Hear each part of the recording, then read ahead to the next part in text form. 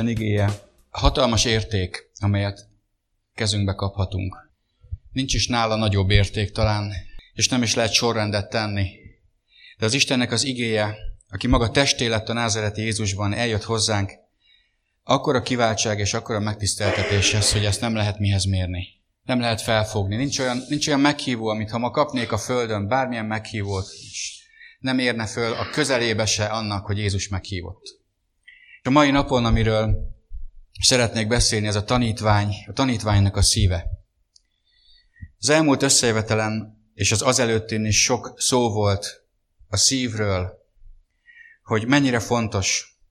A szívünk az irányító központunk. Az embernek a szíve az irányító központja, ezért kulcsfontossága, hogy ki irányítja az irányító központot. Ki az, aki meghatározó, ki foglalja el a trónt, az első helyet az irányító központban. És erről szól egyébként minden. Erről szól a család, erről szól egy vállalat, erről szól sajnos egy háború. Ki van a központban? Kinek a kezébe futnak össze az információk? Ki az, aki irányítani tud? Ki az, aki döntéseket tud hozni? Az embernek ez az alkotó eleme a szíve. Nem véletlen, hogy azt mondta az ige, azt mondja az írás. Példabeszédek könyvében olvastuk sokat. Minden féltett dolognál jobban őrizd meg a szíved. Nincs olyan dolog ezen a földön, ami fontosabb lenne annál, mint hogy megőrizzük a szívünket Isten számára. Nincs fontosabb, mert ebből a szívből fog származni minden. És ma a tanítvány szívéről szeretnék nektek beszélni. Fölolvasok az elején 3 igerészt. Azok fognak tudni felkészülten várni Jézus visszajövetelére, akik igazából tanítvánnyá válnak. Meg fogjátok látni, hogy van más csoport is, akik követik Jézust valamilyen szinten. Ők a sokaság, vagy hát lehet úgy is hívni, mint érdeklődők, és a felületes szemlélő össze tudja keverni a kettőt. Tehát szeretnék 3 igerészt felolvasni nektek. A Máté evangélium 4. részéhez kérlek, hogy lapozzátok el az igét, a Bibliát, amit hoztatok, és én nagyon örülök, amikor testvérek kezébe Bibliát látok, és nem csak egy okostelefont, hanem a Bibliát, mert ez nem merül le, ez nem törik össze, ezzel nem lesz semmi gond, ez, ha a kezedben van, megtanulod forgatni, megtanulod olvasni, ebbe élet van. Ebbe orvosság van. Amikor elmegyünk egy orvoshoz, és valami fájdalmunk vagy bajunk van, azonnal elfogadjuk az ő diagnózisát, és azonnal elmegyünk gyógyszert kiváltani, hogy beszedjük, hát ennyire bízunk benne. És az jutott eszembe, hogyha csak ennyire bízna egy hívő az Isten igéjében, kevesebbet kellene orvoshoz járnia. Hát azt mondja a Biblia, hogy az Isten igéje orvosság. És aki ezzel él, aki ezzel táplálkozik, aki ezt beveszi, és elhiszi, annak sokkal kevesebbet kell testi bajaival foglalkoznia. No, Máté evangélium 4. rész 18-tól 25. versig fogom először felolvasni. Így szól: Jézus a galileai tenger partján járt, és meglátott 2 testvért. Simont, akit Péternek hívtak, és a testvérét Andrást, amint a tengerbe hálót vetettek, mert halászok voltak. Így szólt hozzájuk: Kövessetek engem, és emberhalászokká teszlek titeket. Azok azonnal otthagyták a hálókat, és követték őt. Onnan tovább ment, és meglátott 2 másik testvért, Jakabot, Zebedeus fiát, és Jánost, az ő testvérét, amint apjukkal, Zebedeussal hálóikat kötözgették a hajóban, és elhívta őket. Azok pedig azonnal otthagyták a hajót, és apjukat, és követték őt. Jézus bejárta egész Galileát. Tanított a zsinagógáikban, hirdette az Isten országának evangéliumát, és gyógyította a nép között minden betegséget és minden erőtlenséget. Híre is ment egészen Szíriában úgy, hogy odavitték hozzá mind a szenvedőket, a különféle betegségekben és kínokban sínylődőket, a démonizáltakat, a holdkórosakat, a bénákat, ő pedig meggyógyította őket. Nagy sokaság követtek Galileából, a 10 városból, Jeruzsálemből, Júdeából és a Jordánon túlról. Amen. A következő szintén a Máté evangélium 8. részében van. a 18-tól a 22. versig. Máté 8:18-tól. Amikor Jézus látta a nagy sokaságot maga körül, úgy rendelkezett, hogy menjenek át a túlsó partra. Ekkor egy írástudó ment hozzá, és azt mondta neki: Mester, követlek téged, akárhova mész. Jézus így felelt: A rókáknak van barlagjuk, és az égi madaraknak fészkük, de az emberfiának nincs hova hajtani a fejét. Egy másik tanítványa pedig azt mondta neki: Uram, engedd meg nekem, hogy előbb elmenjek és eltemessem az apámat. De Jézus azt mondta: Kövess engem, és hagyd a halottakra, hogy eltemessék a halottaikat. És a harmadik, a Márk evangélium 8. fejezetéből van, 34. verstől.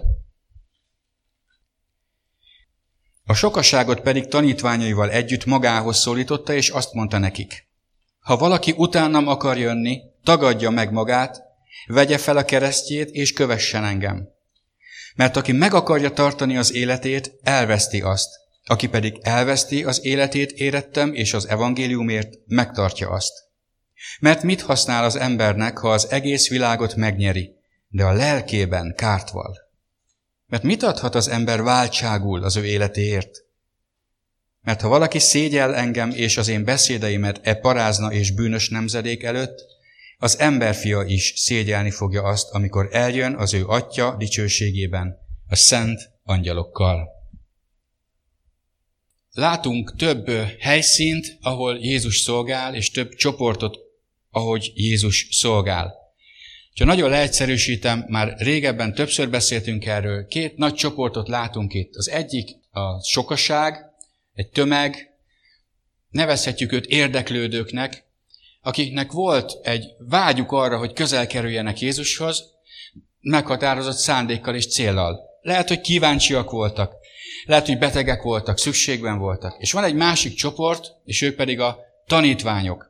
A kettő között határozott különbség van nem csak a felolvasott igerészekben, hanem a Szentírásban végig, ahol olvashatunk a tanítványokról és a sokaságról. Azért beszélek erről, mert ha felszínesen ránézünk egy hívő életére, nehéz eldönteni sokszor, ha felszínesen nézzük, hogy az ember vajon Jézus tanítványa, vagy csak egy érdeklődő. Miért?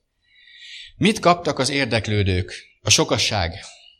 Részesültek a tanításból, igaz, hogy példázatokon keresztül, de hallották Jézus Krisztusnak a tanítását. A másik, hallották az evangéliumot is. Jézus ugyanis azzal kezdte a szolgálatát, hogy elkezdte hirdetni mindenhol, mindenfelé, minden embernek, hogy térjetek meg, mert elközelített az Istennek a királysága. A harmadik, meggyógyította őket Jézus? Igen. Nem kellett tanítványnak lenni az, hogy meggyógyíts, egyszerűen csak ott kellett lenni. Tömegek jöttek Jézushoz. Tömegek jöttek, akikről nem olvassuk, hogy ők elkötelezettek lettek volna Jézus felé, egyszerűen vágyták a gyógyulást, és amikor Jézus rájuk nézett, azt látta, hogy olyanok, mint a pásztor nélkül való juhok. Tele vannak betegségekkel, szükségekkel, fájdalmakkal, és az ő szíve megindult rajtuk, és meggyógyította a betegeiket. Következő, kiűzte belőlük a démonokat, akiknek az életében valamilyen démoni megkötözöttség okozott betegséget, fájdalmakat, megkötözöttséget, függőségeket. Az Úr Jézus kiűzte ezeket a démonokat. Betöltötte a szükségeiket. Olvassuk másik helyen, hogy éhesek voltak, akkor Jézus leültette őket, és megáldotta a kenyeret, ami éppen rendelkezésre áll. Megsokasította, hogy mindenkinek, aki ott van, az ő szükségei be legyenek töltve. És van még egy dolog, amit ez a sokaság, ez a tömeg kapott. Mindenkit meghívott arra, hogy kövessék őt. Tehát ezt kapta a sokaság, ezt kapta az érdeklődők tömege.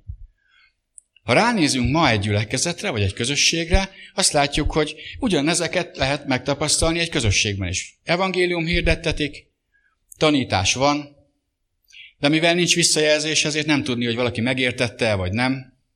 Gyógyulás, igen. Szabadulás, igen. Nem csak hívők gyógyultak meg, nem csak hívők szabadultak meg, csak a mi életünkben és a mi szolgálatunk alatt is, meg a gyülekezetben is, és amikor imádkoztunk sokszor olyanokért, akik nem is ismerik az Urat, mégis meggyógyultak és megszabadultak. Dicsőség ezért az Úrnak. Ez arról a szívről tesz bizonyságot, hogy ugyanez van Jézusban is. Aztán szükségek betöltése. Sokan tettek bizonyságot arra, hogy kiáltottak Istenhez, és Isten betöltötte a szükségeiket. Munkahelyet adott nekik, megáldotta őket anyagilag, stb. Sorolhatnánk. Igaz? És mindenki kap meghívást, szinte hétről hétre, hogy gyertek és kövessétek az Urat. Ettől még valaki nem lesz tanítvány. Lehet minden héten gyülekezetbe járni, házi csoportba járni, lehet részt venni rendszeresen az Istennel való Isten keresésében, ettől még nem lesz. Mi a különbség? Mi volt a különbség a tanítvány és a sokaság között? A legnagyobb különbség az, hogy amikor Jézus azt mondta, hogy jöjj és kövess engem, akkor a tanítvány elkezdte követni Jézust. És figyeljétek meg ebbe a történetbe, amit először felolvastam, amikor Jézus megszólítja Pétert, Andrást, Jánost, Jakabot. Azt olvassuk, hogy megszólította őket, azt mondta, hogy jöjj és kövess engem. Mi volt erre a válaszuk? A válaszuk az volt, hogy ott hagytak mindent, és követték Jézust. Jakab és János a saját édesapjukat ott hagyta a hajóba, hogy kötözgesse tovább a hálót egyedül, mert ők követni akarják Jézust. Emlékeztek-e, amikor Jézus azt mondja, hogy ha valaki engem akar követni, akkor tagadja meg magát, vegye fel az ő keresztjét, és kövessen engem? Olvastuk ebbe a történetbe a 8. részben, a Máté 8-ban, ugye emberekről. Írástudó odajön, és azt mondja, követlek téged. Oké, de ha követsz engem, akkor bizonytalan lesz a te élethelyzeted, mert csak rám kell, hogy hagyatkozz. Azt mondja Jézus, nekem nincs hol lehajtani a fejem. Akkor is követsz. A tanítványai közül azt mondta egy, nagyon érdekes ebbe az igejezbe, az van, hogy a tanítványai közül azt mondta, hogy követlek téged, csak előbb elintézném a családi dolgaimat, elrendezek mindent. Én nem tudom, hogy az ő édesapja élte még, vagy pedig az volt a szokás, az volt a hagyomány, hogy amíg az édesapa él, addig a fiú nem mehetett ki a családból. Nem tudom pontosan, gyanítom, hogy lehetett benne egy ilyen. Vagyis élt az édesapja, és azt mondta, ez is egy feltételezés, azt mondta, hogy amíg az apám meg nem hal és el nem temetem, addig én nem tudlak téged követni, mert ez egy olyan önátadást jelentene, amit én nem tudok megtenni, mert engem köt a fiúi kötelesség a családhoz. És Jézus erre mit mondott? Humanista módon, emberi módon azt mondják, persze, hát tök jó, hogy ennyire szereted a családodat, és annyira jó, hogy ennyire gondoskodó vagy, és tényleg, na majd akkor, ha meghal, akkor gyere, kövess engem. Ez annyira jól hangzik, de Jézus nem ezt mondta. A követés mindig hátrahagyást jelent. Csak akkor tudom követni Jézust, ha hátrahagyom a régi életemet. És talán érzitek és világos számotokra. A hátrahagyás nem azt jelenti, hogy eladom a házat, az autót, megtagadom a családomat, elmegyek a okmányirodába és átíratom a nevemet, hogy nyoma se legyen annak, hogy én honnan származom. Nem ezt jelenti, hanem a szívben, a bensőben egy teljes sorrendváltást jelent. Ami eddig fontos volt, kényelem, anyagiak, családi háttér, hagyományok, szokások, az mind-mind háttérbe kerül, és első helyre kerül a názareti Jézus Krisztus személye és az ő követése. Különleges eset volt az, amit olvasunk a tanítványokról, illetve az apostolokról, akiket így elhívott, mert őket különlegesen képezte ki, ezért a 3,5 évet valóban az ő tanítványi csoportjában töltötte el ez a 12 tanítvány, akiket külön kiválasztott. De ő rajtuk kívül még nagyon sokan voltak, sok százan voltak még azok, sőt, volt, amikor megjelent egyszerre 500-nak, ha emlékeztek Jézus a feltámadása után. Ők nagyon sokan, sok száz ember volt még, aki kitartott Jézus mellett, és lehet, hogy ők jártak az Úrral, amikor az Úr elment Galileába, akkor ők hazamentek Júdeába, és élték az életüket, és amikor megint arra jött, akkor mentek, de a szívükben eldöntötték, hogy követik őt. És nekünk is így van. Amikor valaki megtér és újjászületik, és eldönti, hogy Jézus Krisztust követi az egész életében, akkor azzal létrejön egy sorrendváltás. Egy csúnya külföldi szóval paradigmaváltás. Minden megváltozik. És ez a tanítványi elkötelezettség is. Mi jellemezte tehát a tanítványokat? Az első, hogy igent mondtak a követésre. Azt kell mondjam nektek, hogy nagyon sok hívő nem mond igent Jézus hívó szavára, Annak ellenére, hogy gyülekezetbe jár. Annak ellenére, hogy részt vesz rendezvényeken. Mert amikor valaki igent mond, akkor minden megváltozik körülötte. A követés engedelmességet jelent. Gazdag ifjúra gondoljatok. A gazdag ifjú Jézus meghívta szintén. Azt mondta, hogy egy fogyatkozásod van, add el a vagyonodat, oszd szét a szegényeknek, és jöjj, kövess engem, és kincsed lesz a mennyben. Erre a gazdag ifjú nemet mondott. Erkölcsös ember volt, látszólag egy olyan ember, akire a gyülekezetnek nagyon nagy szüksége lett volna. Anyagilag is egy jól szituált ember volt.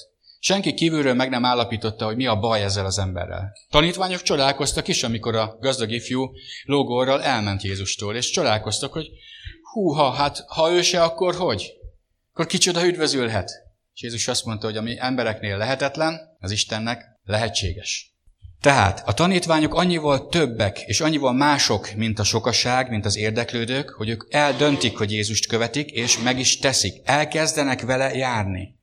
Feladják a régi életüket. És ami nagyon nagy különbség a sokaság és a tanítvány között, az nem más, mint a Jézussal való személyes, közvetlen, mély, bensőséges kapcsolat. Nézzétek csak végig, a sokaságnak nem volt bensőséges kapcsolata Jézussal, csak azért keresték őt, mert szükségben voltak. Szükségben voltak lelkileg, szükségben voltak anyagilag, fizikailag, és ezért követték őt, ezért oda mentek, ahol ő van. A János evangélium 6. részében nagyon világosan Jézus megkérdezi, hogy miért kerestek engem?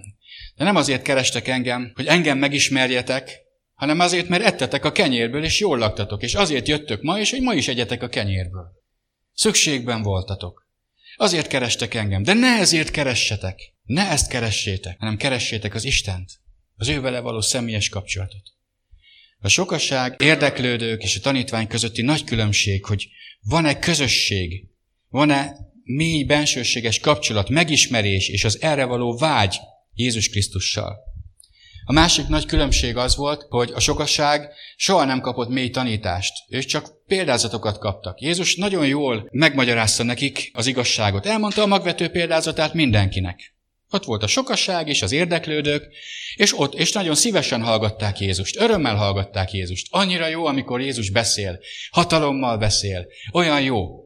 De ki ment megkérdezni, hogy mit jelent az üzenet? Ki ment vissza? Csak a tanítványok. Tanítványok visszamentek, és azt mondták, Jézus, mi ennek az értelme? Mit akartál ezzel mondani? Nem értjük. És Jézus megmagyarázta nekik. Nagyon nagy különbség, hogy a tanítvány kérdez. A jó tanítvány kérdez. Az iskolában hogy van? Ha volt egy tárgy, amit utáltál, oda mentél utána a tanárhoz.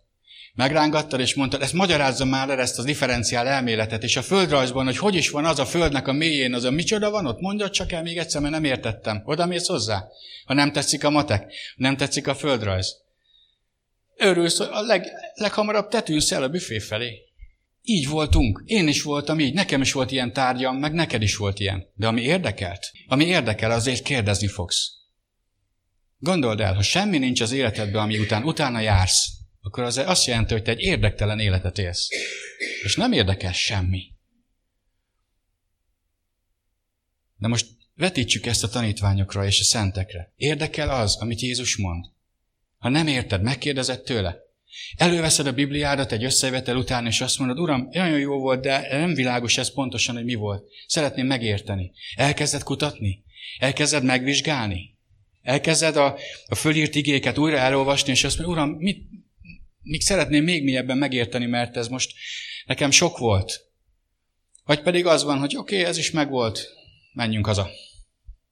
Ez a különbség a tanítványi szív és az érdeklődő szív között. Tehát gyakorlati tanítást kaptak Jézustól, akartak Jézustól megértést kapni, akarták megérteni az írásokat, akarták megérteni Jézus szavait, akarták beépíteni az életükbe. Nem pedig csak azért mentek, hogy a lelküknek legyen egy jó érzés, hogy de jó volt, meghallgattam az Urat. És van még egy nagy különbség. A sokaságot soha nem küldte ki Jézus szolgálni, csak a tanítványokat. A sokaság nem szolgál. A sokaság csak otthon ül, amikor nincs összejövetelen esetleg, ha eljár esetleg egy kis önvigasztalás, hogy amiatt, hogy elmondhassa, hogy ő hívő, mert ő részt vesz összejöveteleken, de nem szolgál. Nem érzi magára, hogy Jézus kiküldte volna, hogy az embereket megmentse, vagy változtasson a környezetén. Nem érzi, hogy adni akarjon a testvéreinek valamiből, amit ő kapott. De a tanítvány akar adni abból, amilyen van. A tanítvány akarja betölteni a küldetését. Akarja, hogy része legyen a Krisztus testének. Érzitek a különbséget? A sokaság, az érdeklődők és a tanítvány között. És azért nagyon nagy kérdésem ma az, hogy ma, amikor hallod ezeket, és belenézel ebbe a tükörbe, most vajon a sokaságot sokasítod, vagy a tanítványok seregét sokasítod? A tanítványellevés az nem egy megvallás, nem egy kézfelemelés, nem egy tanfolyamon való részvétel, hanem engedelmesség. Az egyik legnagyobb különbség, és az egyik legfontosabb dolog, hogy a tanítványok közösségben akarnak lenni Jézussal. Még mélyebben meg akarják őt ismerni, egyre jobban és jobban. És ahogyan az Atya küldte Jézust, Jézus ugyanígy küldte ki az ő tanítványait. A Márk evangélium 8. részében pedig azt olvastuk, hogy Jézus mindenkit a tanítványának hív el. Mindenkinek azt mondja, hogy gyertek és kövessetek engem. Ezt mondta a sokaságnak is, és ezt mondta a tanítványainak is, akik már követték őt. Nem egyszer olvassuk, megfordult, és azt mondta, gyertek és kövessetek engem. A követési felhívás ma is érvényes. És addig érzi az ember magához szólóan, amíg nem követi igazából Jézust. Amikor már követem Jézust, akkor is lehet, hogy elfáradok ebben. Akkor is lehet, hogy elengedem ezt a belső vágyat valamiért. Ráterhelődik a szívemre ez a világ, ez a sok teher, főleg a gondok, a nehézségek, a családban, az egészséggel, anyagiakban, és a vágyak, a kívánságok, amelyek miatt az ember eltávolodik, és a szívére rárakódik sok külső teher, ami miatt nem tud elkötelezett döntéseket hozni Jézus követésében. Nem tudja háttérbe szorítani az Úr a világot és a földi dolgokat, mert eltávolodott egy kicsit Jézustól. Erről volt szó a múlt alkalmon is. Hogy Isten az ő irgalmából, Jézus az ő kegyelméből nem elhagy, eldob, a megrepett látszálat nem töri el, a pislákoló gyertyabelet nem oltja el, hanem kopogtat a szívünk ajtaján. Senki ne csapja be magát, hogyha részt vesz rendezvényeken, attól ő tanítvány lesz. Az lesz tanítvány, aki engedelmeskedik az Úrnak és követi őt. Rendszeresen küld Isten ezeken a rendezvényeken, istentiszteleteken, házi gyülekezeti alkalmakon, férfi alkalmakon, ima alkalmakon, virasztásokon, és sorolhatnám. Küld üzeneteket. Hív és vonz a szolgálatra. Bátorít, hogy adj abból, amit van a másiknak. Szeresd a testvéredet. Ahogy a múlt alkalommal szó volt, hogy hagyd, hogy Isten szeressen rajtad keresztül. És ezt újra és újra kapod meghívásként. De ha te erre válaszol, alszol, magaddal foglalkozol, akkor nyilván nemet mondasz erre a meghívásra. Mindenki tanítványának hív el, hogy élet közösségben legyen velünk. Ugye ezt is olvassuk. Az 1 Korintus levélben az 1 első rész 8. vers, 9. Hogy Jézus, mire hívott el Jézus? Az ő vele való, a fiával való, illetve mire hívott el az Atya a fiával való közösségre, életközösségre. Egy mély kapcsolatra, amelyben ő mindent megad, és segíteni akar, hogy te azzá váljál, akivé ő formálni akar. A tanítványok fogják akarni Jézust. Úgy is mondhatnám, hogy Jézus Krisztus a tanítványaiban él tovább. És van egy nagyon fontos dolog, amiről majd a következőkben lesz szó. Egyetlen egy tanítvány sincs egyedül. A Biblia nem beszél magányos tanítványok. Nem létező fogalom a magányos tanítvány. A tanítványok mindig többes számban vannak az igében, és soha nem tudtak létezni egyedül. Tudjátok miért? Azért, mert ahhoz, hogy valaki tanítvány legyen, ahhoz közösségben kell lennie. A közösség pedig elképzelhetetlen egyedül.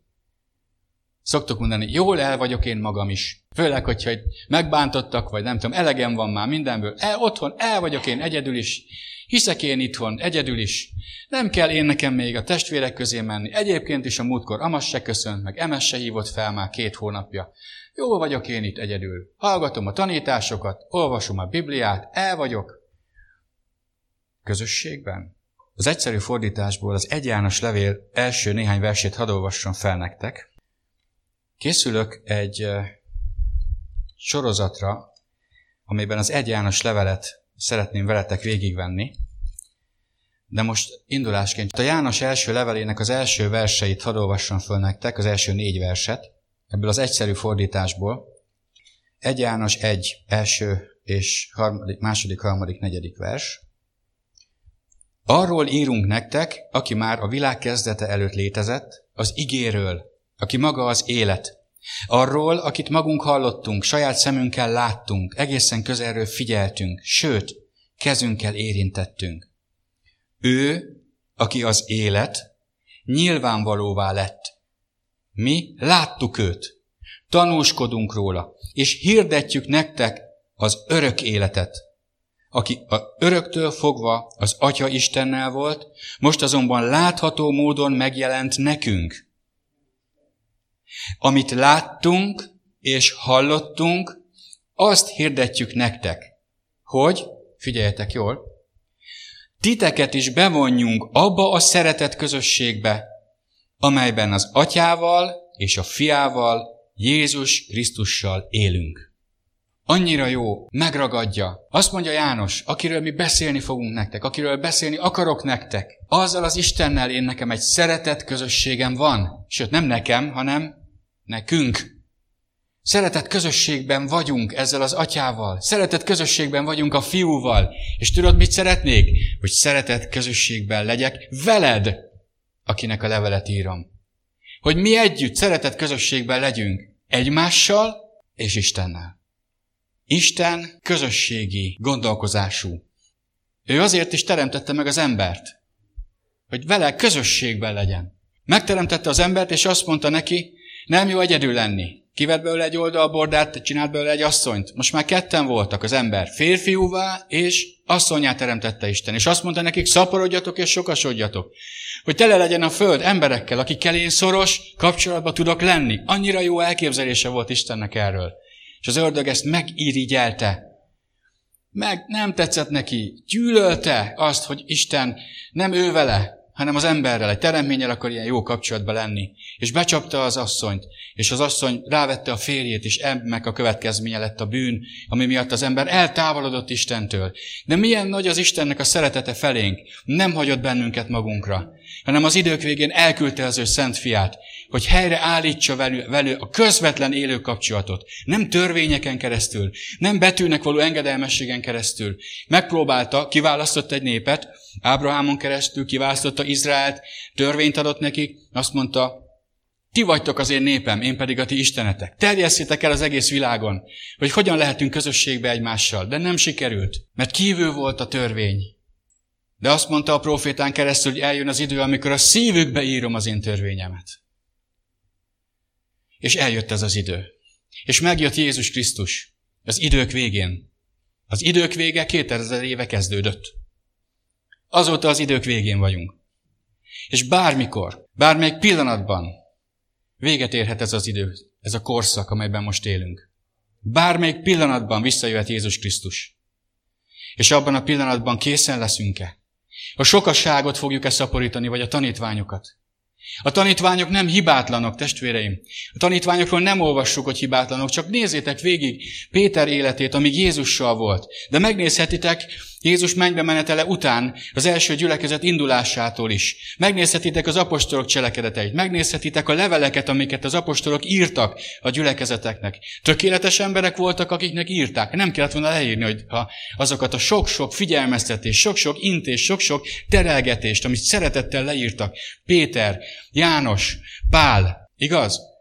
Miket írtak le? Milyen felhívásokat intéztek? Milyen figyelmeztetéseket a korintusiakhoz, a galataiakhoz? Azért, mert szerették ezek az apostolok, szerették az Istennek a népét, mert Isten is szereti. De nem tökéletesek, nem hibátlanok.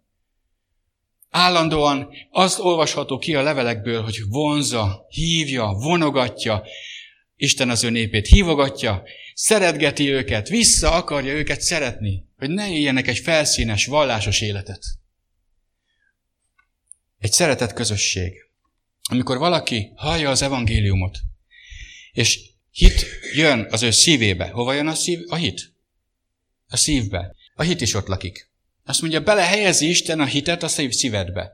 Amikor én hallottam az evangéliumot, akkor én nem tudtam, hogy mi zajlik le, én csak azt tudtam, hogy valamit kaptam, ami engem, a magabiztosságomból kilendített, kimozdított. És utána kellett járni, hogy ez micsoda. Én 1990. februárban hallottam Feritől az evangéliumot, és amikor beszélt róla, akkor mondom, szerette a sört a Feri, de akkor már egy ideje nem ivott, és nem tudtam miért. És bejött a szobámba, és elmondta, hogy találkozott Jézussal. Mondom, Feri, te normális voltál eddig. Mi történt veled? És mondta, hogy hidd el, hogy ez valóságos. Mondom, hinni. És utána jött egy 3 hónapig tartó időszak.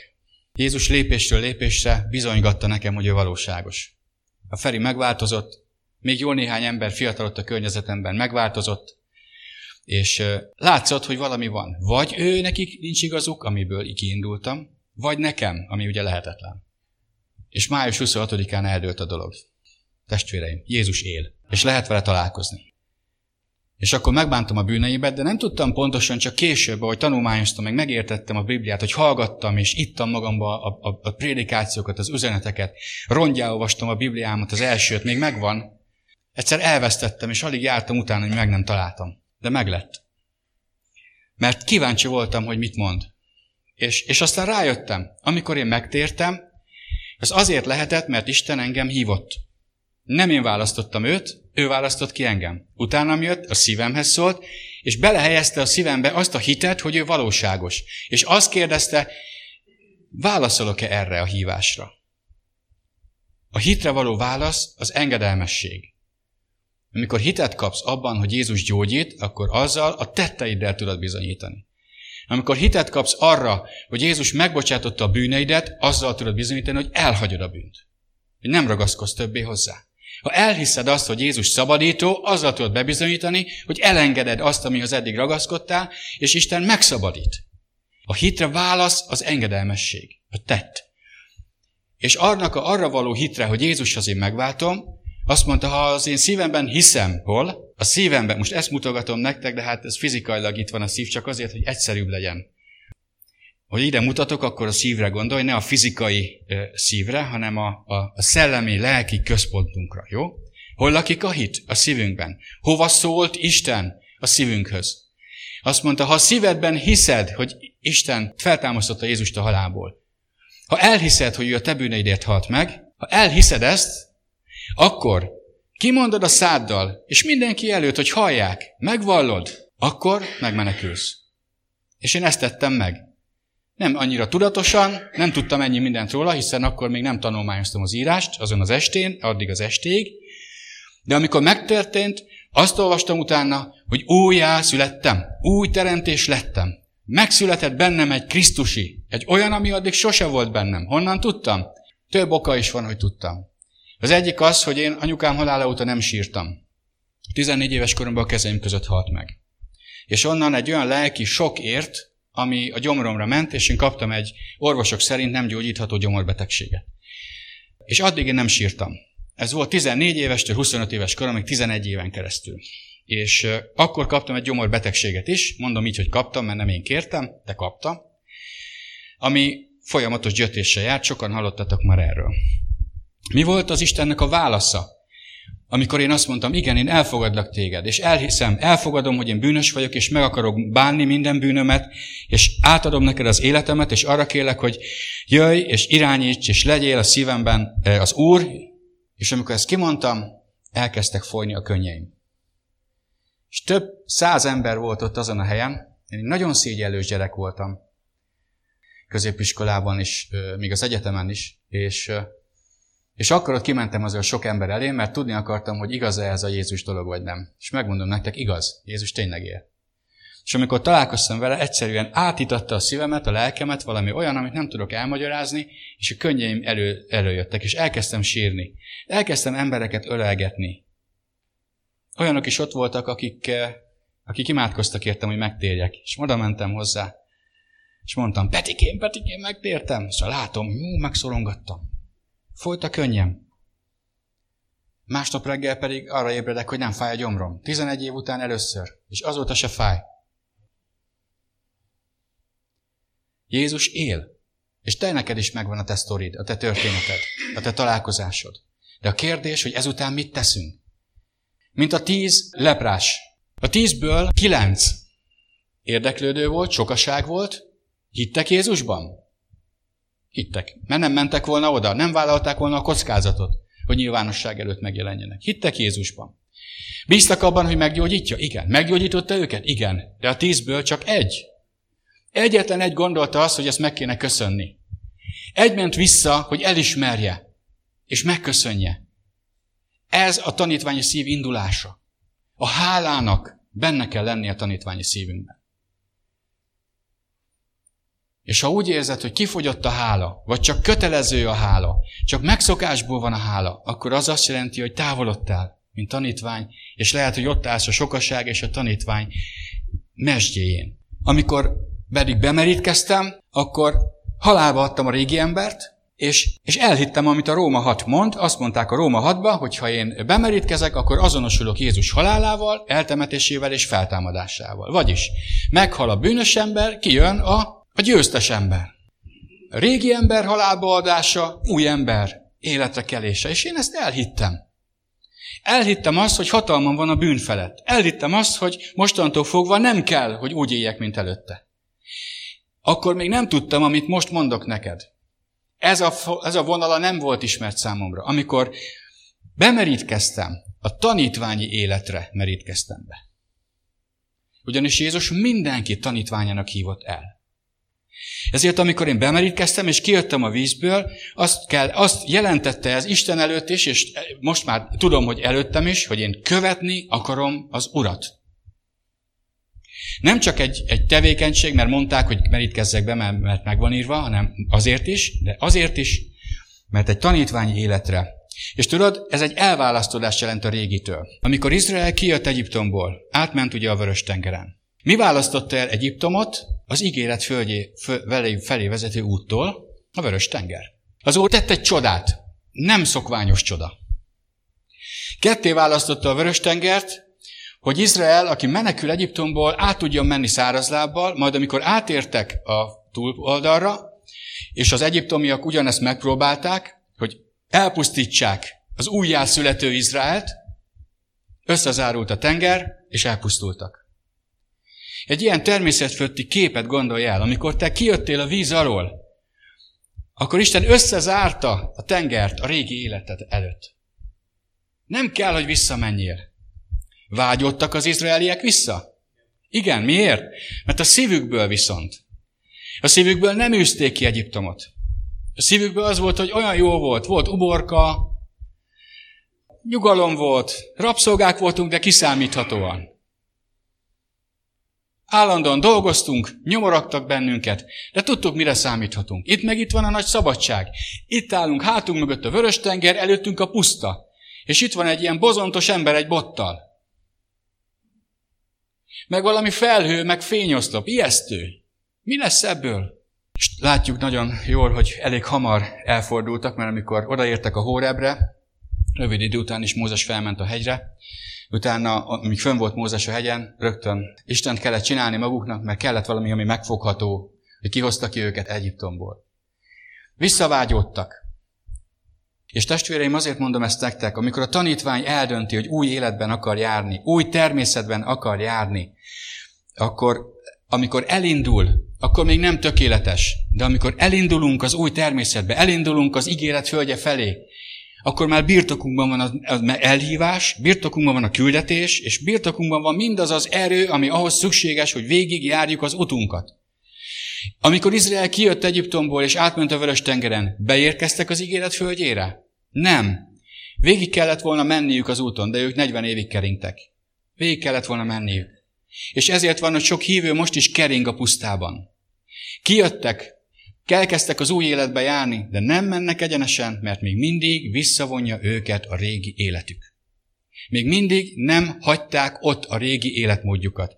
Magukkal hozták a vágyaikat, a kívánságaikat, a kötelékeiket, a szokásaikat, a hagyományaikat, a függőségeiket. És ezért nem tudnak egyenesen, célegyenest haladni azon az úton, amit Isten nekik készített. Tanítvány nem hibátlan. A tanítvány nem egy olyan ember, akinek nincsen semmi problémája. A tanítvány egy megszentelődési úton halad.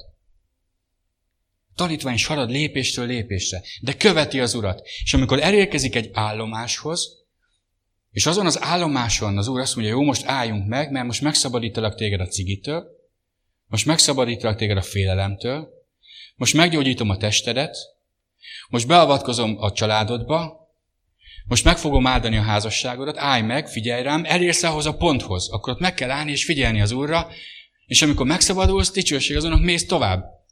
És akkor azt gondolod, már nincs semmi probléma, akkor majd jön a következő, mert ő újra és újra, egyre jobb, egyre kisebb dolgoktól is meg akar szabadítani, hogy ne maradjon benned semmi. Amíg itt vagyunk a földön, harcunk lesz a régi emberrel, de győzhetünk. De ez a tanítványok ígérete. Kizárólag a tanítványoké. Az érdeklődők ugyanis eddig sem jutnak el. Az érdeklődők voltak azok az izraeliták, akik kijöttek, őket igazából csak vitték, hajtotta őket a lelkesedés, de aztán, amikor jöttek az első próbák, elérkeztek a Meribá vizéhez, mi keserű volt. Az első néhány nap már nem olyan volt, nem volt uborka, akkor utána elkezdtek zúgolódni, elkezdtek paráználkodni, elkezdték a testi vágyaikat kitölteni, elkezdtek bálványt építeni. És csak olvassátok el, ha van időtök, a Zsidó levél 10. részét. A Zsidó levél 10. rész eleje leírja azt, hogy mit jelent az, amikor megkeményedik az ember szíve. Meg tud keményedni a szív, amikor túl sokat foglalkozik a világ dolgaival. Amikor hagyja a keserűséget, a félelmeket, az aggódásokat, teret foglalni. Amikor állandóan elégedetlen, amikor nagyon könnyen észreveszi a másikból a hibát, amikor kritikus, amikor engedetlen, amikor vitatkozós, amikor önsajnálatban van, amikor hajkurászik valami álomképet, amit Isten sosem mondott neki, hogy tegye. Ezek meg tudják keményíteni az embernek a szívét. És figyeljetek, hogy mit csinál a bűn az emberrel? A bűn ezért veszélyes, testvéreim. A bűnnel nem az a gond, hogy Istennek ez fáj, Isten bántja, Isten nem tudod megsérteni a bűnnel. Ez neked rossz. Isten azt akarja megértetni velünk, hogy a bűn az neked mennyire rossz. Nem csak a földi életed minőségét kockáztatod vele, azt, hogy nem tud ő használni téged, hanem még a halált is jelenti. Mert a bűnnek a zsoldja a halál. Tehát amikor újjászülettél, amikor bemerítkeztél, akkor megkaptad a Szent Szellemnek az ajándékát, egy új teremtés lettél, és Isten elindította a változás útján, és egy csomó dologban történt változás az életedbe, de vannak hívők, akik megrekedtek, és a tanítványi életből visszavonultak. Beszél a Biblia több olyan tanítványról, akik egy pillanatban, egy ponton nemet mondtak Jézusra. Például János evangélium 6. részében, amikor Jézus a kenyérről, tehát az ő testéről és az ő véréről tanított. És azt mondta, aki nem eszi az én testemet és nem issza az én véremet, nincs élet abban. És sok tanítványnak, akik eddig úgymond követték Jézust, akik addig úgy volt, hogy mennek utána. Ez a tanítás a végét jelentette a követésnek. És vagy visszaestek sokasághoz, hogy csak akkor mentek Jézushoz, amikor bajban voltak, vagy teljesen hátat fordítottak neki. És most is van olyan, amikor hall valaki egy tanítást, egy üzenetet Istentől, és valahogy azt mondja, na jó, ez sok volt. És vagy látványosan, vagy csak a szívében, de elfordul Jézustól. A szív a legfontosabb részünk. Jézus a szívünket akarja. Mert ha a szívedben Jézus él, akkor az életedben Jézus él. Ezért lényeges, ezért életfontosságú, hogy tisztán tartsuk a szívünket. És eldönthessük azt, hogy tanítványként a legfontosabb feladatunk most a szívünket tisztán tartani, megszentelni. És mi a legfontosabb indítékunk? A szeretet. Erről beszéltünk, és majd fogunk is kicsit később beszélni. Tehát aki az irányító központ, az irányít. Jézus hív. És vannak, akik elfáradtak, és azért fordultak el Jézustól, mert belefáradtak a követésébe. Ezt mondják. Hallottam egy testvért, azt mondta, én annyit szolgáltam, most már a saját dolgaimmal fogok törődni. És így elgondolkoztam rajta, hogy emberileg jól hangzik, mert tényleg bele lehet fáradni, fizikailag is el lehet fáradni szolgálatba. De ha ez történik, ha lelkileg is belefáradunk, én fáradtam már bele a szolgálatba. Tudom, hogy amikor belefáradtam a szolgálatba, akkor nem az Úr szolgálatába fáradtam bele. Miért? Mert az Úrnak az igája könnyű. Amikor azt mondja az Úr, hogy vegyétek föl az én igámat, akkor az egy könnyű iga. Hadd olvassam ezt föl nektek még. Máté 11-ből. Máté evangélium 11. rész, 28., 29. és 30. verset. Jöjjetek én hozzám mindnyájan, akik megfáradtatok, és megvagytok terhelve, és én megnyugvást adok nektek. Vegyétek magatokra az én igámat, és tanuljátok meg tőlem, hogy én szeléd és alázatos szívű vagyok, és lelketek nyugalmat talál. Mert az én igám gyönyörűséges, és az én terhem könnyű. El lehet fáradni a szolgálatba? A János evangélium 4. részében olvashattok egy történetet a szamárai asszonyról. Jézus elküldte a tanítványokat élelemért, hogy ne legyenek jelen, amikor ő a szamárai asszonnyal beszél. És miután beszélt a szamárai asszonnyal, és az asszony otthagyta az edényt, és hazarohant, hogy elmondja mindenkinek, hogy megtaláltam a messiást, akkor ez a fáradt, kimerült Jézus, aki megérkezett a kúthoz, fel volt villanyozva, és fel volt töltődve. És jöttek a fiúk a kajával, és azt mondják, Jézus, itt van, egyél. Azt mondja, van nekem eledelem. Ki hozott nekik enni? Hát ez a mi szolgálatunk volt. Hát azért mentünk, hogy hozzunk kaját, és azt mondja, van olyan eledelem, amit nem tudtok. Amikor valaki Isten akaratának a teljesítésében fáradozik, akkor, ha fizikailag is elfárad, a lelke és a szelleme olyan mértékben felüdül, hogy képessé válik a fizikai fáradtságot is fölülírni. Azért merek erről beszélni nektek, mert én ezt átéltem már elég sokszor az életemben, és átéltem azt is, amikor nem így történt. Jézus hív most téged is, és azokhoz is, akikhez eljut ez az üzenet. És úgy remélem, úgy hiszem, hogy fogod érezni, hogy ezt az üzenetet el kell vinned valakinek másnak, aki esetleg ugyanolyan helyzetben van, hogy megfáradt. Sokszor látom, hogy hívők nem Jézushoz mennek, amikor megfáradtak. És lehet, hogy te is voltál már így, én már voltam így. De Jézus azt mondta, ha megfáradtál, és tanítványom vagy, hozzám jöjj, és én segíteni fogok neked. Jöjj hozzám, ha meg vagy terhelve, ha meg vagy fáradva, és én nyugalmat adok neked. Másik helyen azt mondja Jézus, az én békességemet adom nektek. Nem úgy adom, mint a világ. Szeretnéd, hogy a szívedben békesség legyen? Komoly kérdés. Szeretnéd, hogy a szívedben nyugalom legyen? Szeretnéd, hogy a szívedben legyen az a békesség, hogy igen, vannak terhek, vannak viharok, vannak megoldatlan problémák, de a szívemben békesség van. Mert bízom az én Uramban, hogy látja az én élethelyzetemet. Tudja, hogy mire van szükségem, és meglátogat engem, és megsegít engem. Én pedig azzal fejezem ki, hogy hozzátartozok, hogy én meg engedelmeskedem neki. És ha kiküld, kimegyek. És nem hivatkozok erre meg arra, hanem megyek. Mit akarsz, Uram, hogy cselekedjem? Amikor Jézus megtalálta Saulust, már Pál apostolként beszámol erről az eseményről többször is a Bibliában. És az egyik alkalommal azt mondja, mentem a damaszkuszi úton, és nagy világosság támadt, leestem alulról, és hallottam egy hangot. És azt kérdeztem, ki vagy, Uram? Én vagyok Jézus, akit te kergetsz. Nehéz neked az ösztön ellen rugódoznod. És utána, amikor Pál erről beszél, azt mondja, következő kérdés az volt, mit akarsz, hogy cselekedjem? Testvérem, a tanítványnak van 2 kérdése. És amikor a tanítvány elveszíti a szemei elől egy kicsit az Urat, akkor ezt a 2 kérdést újra fel kell tegye magának. Ki vagy, Uram? Azaz, emlékezni akarok, hogy ki vagy nekem, Istenem? Ki vagy nekem, Jézus? Hogy te vagy az én megváltom, te vagy az én szabadítom, te vagy az én gyógyítom, te vagy az én mesterem. És a tanítványnak a mestert kell követnie. A tanítvány, amikor elveszti a szemei elől Jézust, akkor veszíti el a mesterét. Akkor kezdi el nem hallani már az ő hangját. Tehát ki vagy, Uram? A második pedig, mit akarsz, hogy cselekedjem? Most, hogy megtaláltál engem, most, hogy újra megtaláltalak téged, pontosabban így van, mert Jézus tudja, hogy én hol vagyok, én keresem őt. Amikor újra megtalálom őt, akkor az a következő kérdés, Uram, akkor itt vagyok, és most mutasd meg, mit akarsz, hogy cselekedjem. Nem akarok már magyarázkodni, hogy nem tudom megcsinálni, nincs erőm, meg amíg ez a dolog meg nem oldódik az életemben, addig nem fog, de ha majd megoldódik, de nagyon foglak téged követni. Hányszor tettünk ilyen ígéretet? Ha majd ez lesz, meg az lesz. Mit akarsz, hogy cselekedjem? Azért beszélek erről, testvéreim, mert fel kell tennünk ezt a kérdést, amikor halljuk az Úrnak a szavát. Mondja egy helyen az írás, ne keményítsd meg a te szívedet. Ne keményítsük meg a szívünket, amikor halljuk az Istennek a hívó, visszahívó szavát. És szeretnék még 2 igére utalást tenni.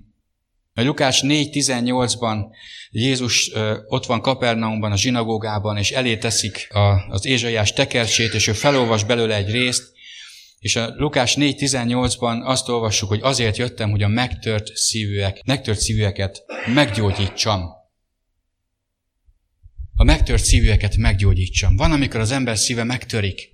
Megtörik a nehézségek miatt, megtörik a gondok miatt, eltörik a kilátástalanság miatt. És már nem azon gondolkozik, hogy mit szolgáljon, hanem már eleve, hogy túlélje. És Jézus azt mondta, jöjj én hozzám, ha megfáradtál. Én hozzám jöjj. Tanuld meg tőlem, hogy én szeléd és alázatos szívű vagyok. Tanulj tőlem, a mestertől lehet tanulni. Jöjj Jézushoz, és tanuld meg tőle, hogy hogyan tegyed le azt a feszültséget, azt, ami idegesít, ami állandóan békétlenséget tart az életedben.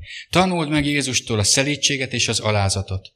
És itt a Lukács 4.18-ban pedig azt lásd, hogy Jézus azért jött, hogy a megtört szívűeket meggyógyítsa. Ha megtört a szíved, ha fájdalom gyötri a szíved, Jézus azért jött, hogy meggyógyítsa.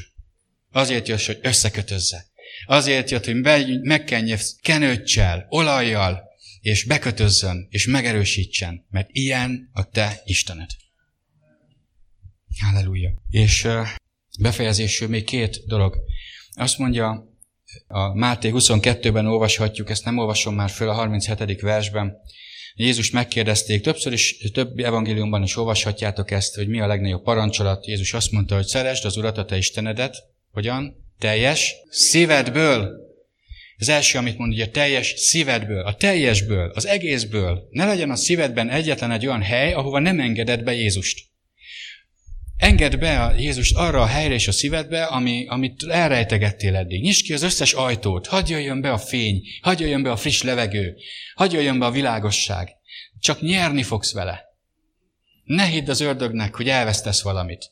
Ne hidd el, hogyha most azt te abba hagyod, azt a dolgot, vagy cselekedetet, vagy bármit, akkor azzal téged kár ér. Ez hazugság. A legnagyobb biztonságban Jézusnál vagy. Hidd el, Ábrahám feláldozta volna Izsákot, és visszakapta.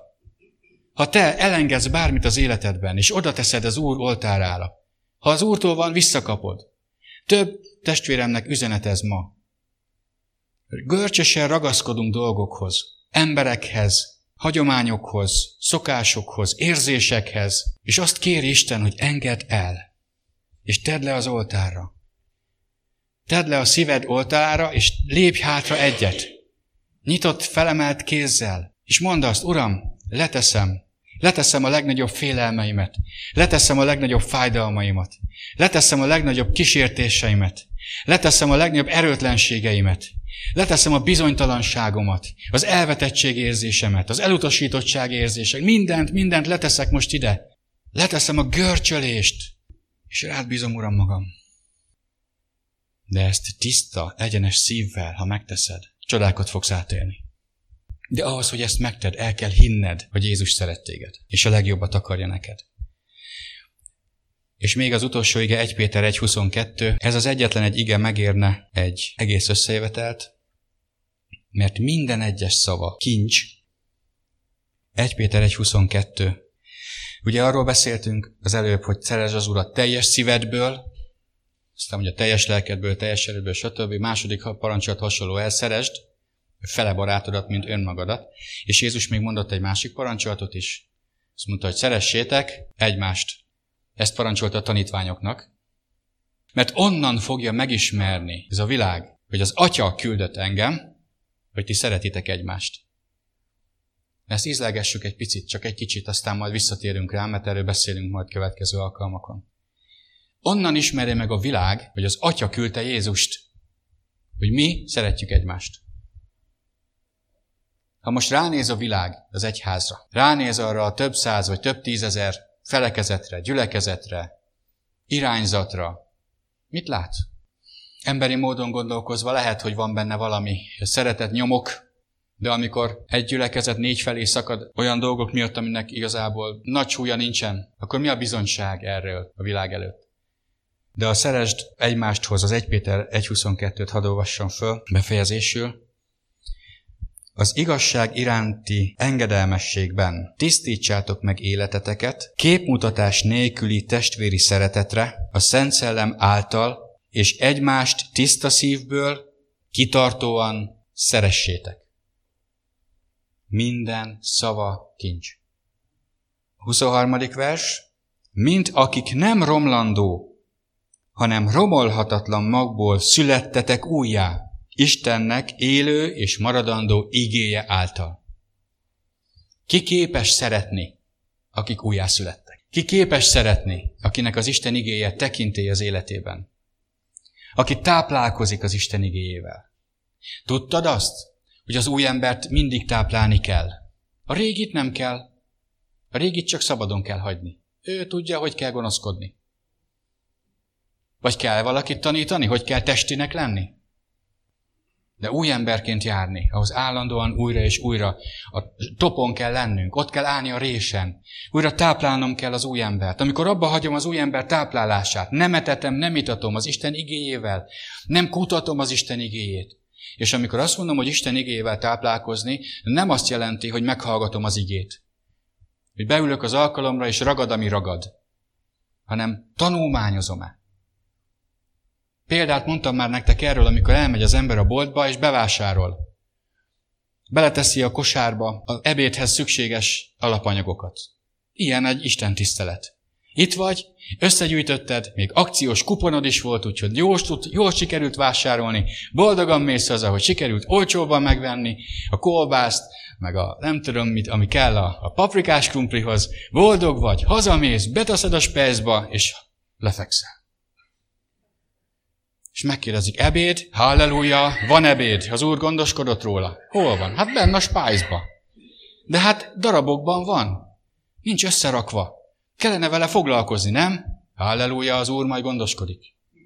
De nem így van, amikor fölírjuk az igét. Ha valaki elhozza a Bibliát és fölírja, azt mondom, hogy halleluja. De ha ezt ugyanúgy hazamész, betesszük, és egy hét múlva megint elővesszük, leporolva, hogy halleluja, akkor megint nem. A táplálkozás az foglalkozást jelent, törődést jelent, gondozást jelent. Mint minden kapcsolatot, mint minden közösséget építeni kell és szükséges.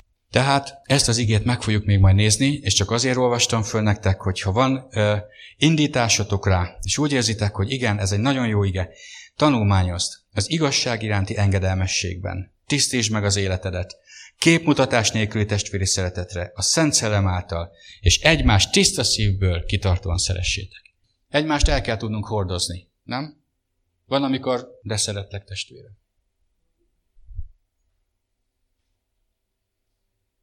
És milyen furcsa, amikor ő ugyanezt mondja rád.